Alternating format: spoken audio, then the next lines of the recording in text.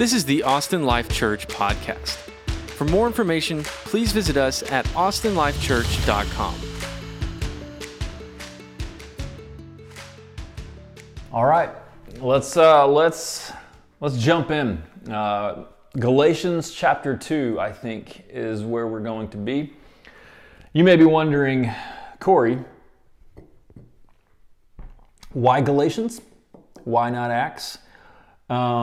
And it's because, you see, we had a sermon ready to go. And Mike came over, as is our typical fashion, and he set it up to record, and I preached the sermon. And then Mike got home and was going to edit it. And apparently what happened with the sermon is that the gigabots left their planet and came to infiltrate ours. And they nestled themselves inside the file of our sermon and just corrupted it. I think that's the technical description of what happens when a file gets corrupted, is the gigabots. They do the corruption. So the sermon was no bueno, no good, couldn't hear anything. And so I told Mike, cool, no big deal. We'll just preach it again next week. And I set up this little tripod, and now we're doing a little home devo, not really a sermon. So as I was sitting there then thinking, I was like, okay, God, what blank canvas, what do you want me to say? What are you pressing on me? What are you pressing on our church?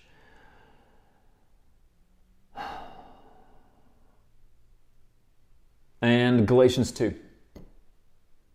That's where Galatians 2:20. So if you have a Bible, turn to Galatians 2:20.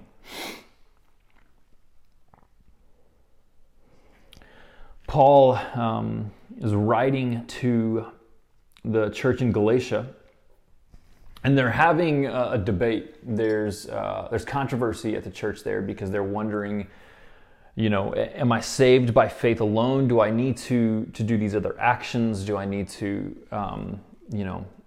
become religious in order to be saved? And what the Bible teaches is that we're saved by the work of Jesus alone, not by our religious action, not by our obedience, we're saved by Jesus alone and our trust fully in Him. It's us letting go, and it's kind of the trust fall. Have you ever done the trust fall, where you stand up on a let's see, I could stand up on this stool right here. You stand up, and then, no, that's going to go bad. The trust fall, where you stand up and you fall backwards and people catch you. At some point, you've just got to trust. My apologies for what, that's what happens when things just go live. You just end up standing on a bench. I don't know what I was thinking. It was not good. But at some point in the trust fall, you've got to let go of your own control and fall backwards and trust that people will catch you.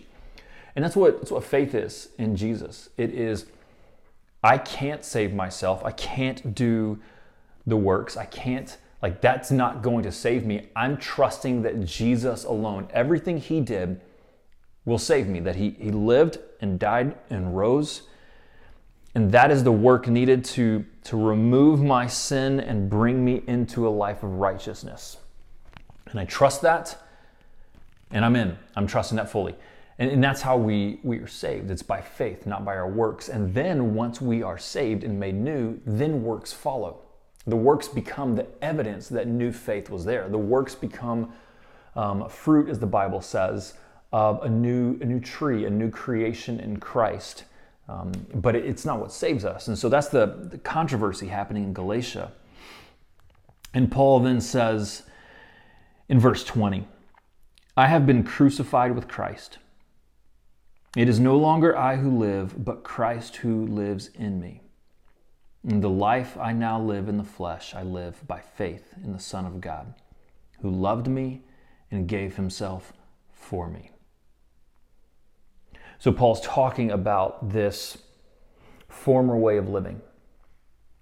And he says, that way has been crucified. It's dead.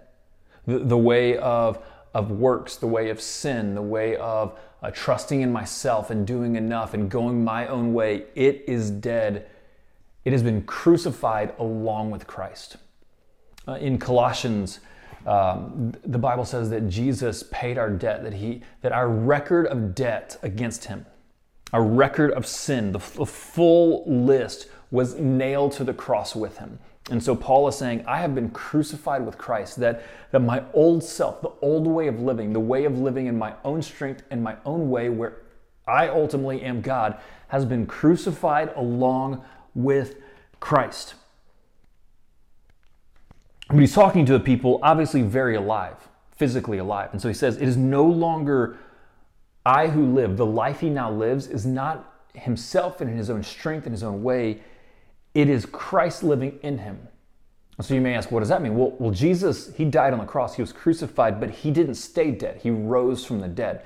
And so the fact that Jesus is alive is what gives Paul a new spiritual life. And so he says, my old self, my old spiritual self is dead, crucified. I've been given a new life along with Jesus' resurrection. The same way that Jesus raised, I am raised to live a new life. It is not I who live, but he who lives in me. The life I live today in the flesh, I live by faith in the Son of God who loved me and gave himself for me. Paul's telling these Galatians, and he's telling us, hey, we are not saved by works, we're saved by faith, by Jesus alone. And when we trust him, we're united to him. His death, our old self is dead and buried with him. And his life gives us a new spiritual life. We're a new creation, enabled and empowered to go and to live like Jesus. We have what we need by him in me.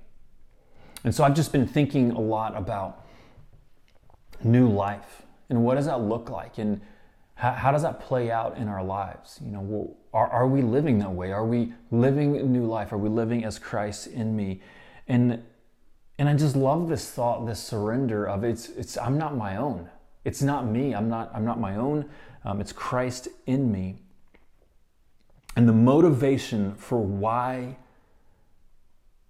we'll trust him and why we'll devote our lives to him is that he loved me and gave himself up for me. That Christ, the King of the world, God of this world, left heaven, forfeited his rights. Can we just stop for a second with that? You know, I think one of the places where we hold so tightly to our way is in an area where we feel we deserve something. I'm owed this. I'm owed this right. You know? And Jesus had every right, and yet he willingly laid them down in order to lift us up. Jesus is our answer. He is our hope. He's how we are saved, and it's by knowing him and walking deeper in a relationship with him that we grow in him and our faith is strengthened. And this is what Paul is saying. It's not me anymore. I'm not living. It's Jesus who lives in me. And I give my life to him. I live my life today, the life in the flesh, in him, by faith in him, the one who loved me and gave himself for me. Life in Jesus is the way that we are saved and is the way that we grow in our faith. It's the way that we walk in abundant life. And I think sometimes we might cognitively know that, but then we just don't feel it, and it's just not registering beyond understanding what the words say. And so my encouragement to you, nothing changes if nothing changes. I read that quote on a pair of workout shorts. Nothing changes if nothing changes. If we want to grow in faith, if we want to grow in living life for Jesus, nothing's going to change if nothing changes. I just want to encourage you, the best thing, the first thing to change is time with him. Reading, listening, and waiting on him. It's crazy how much more time I think we have right now, and yet we still struggle to wait and spend that time with him. Travis Adcox mentioned this in our video back in a few weeks ago, the Austin Life Show, whatever we're calling it.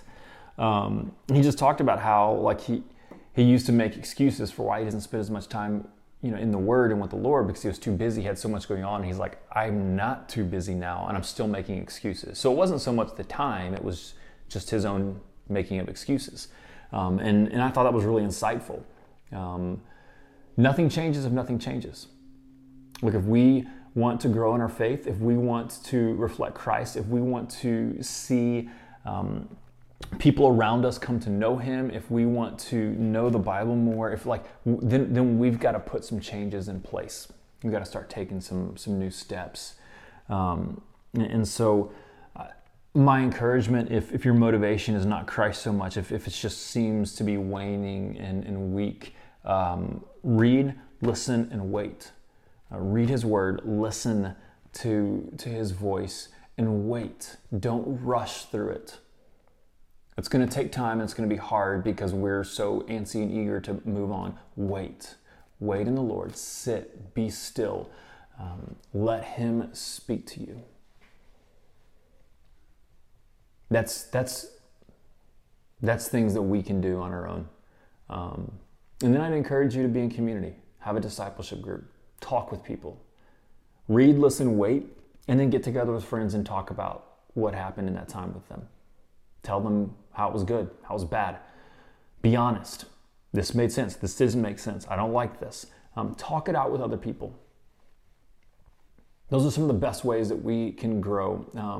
We're working on something, and I don't know if this name will stick, but we're calling it the Practices of Purpose. It's stemmed out of a book called The Common Rule. And we're just trying to think through what are those tangible practices that we can incorporate in our lives that we believe will help shape us to be men and women who love God and love others. And so these are some of them, spending time in the Word, praying, solid, waiting on the Lord, getting away, putting stuff away so we can be focused, and spending time with others in honest conversation. So if you're looking for something practical today, if you want to read Galatians 2:20 and you want this life to be yours, then we have to fix our eyes on Jesus. That was the motivator for Paul, was Jesus. And so we've got to fix our eyes on him. Read, listen, wait, and then talk about it with friends. So I guess it's 4 words: read, listen, wait, talk. That's one of the most practical and encouragements I could give you is for that. I want to pray for you guys, for us, and then we'll continue worship through song. God, thank you for doing your work in us regardless of our plans, God. You don't need a sermon to accomplish your purpose. You don't need what we thought was the way for things to go to get your job done. You use us and you invite us to be faithful to you, and you take care of everything from there. So God, I'm grateful for that. I rest in that today. Speak to us, compel us, motivate us to read your word, to listen to your voice, to wait on you, and then to talk about it with friends. We love you. It's in Jesus we pray. Thanks for tuning in to the Austin Life Church podcast. To help support us, please take a second to rate and review us on iTunes and visit us at austinlifechurch.com.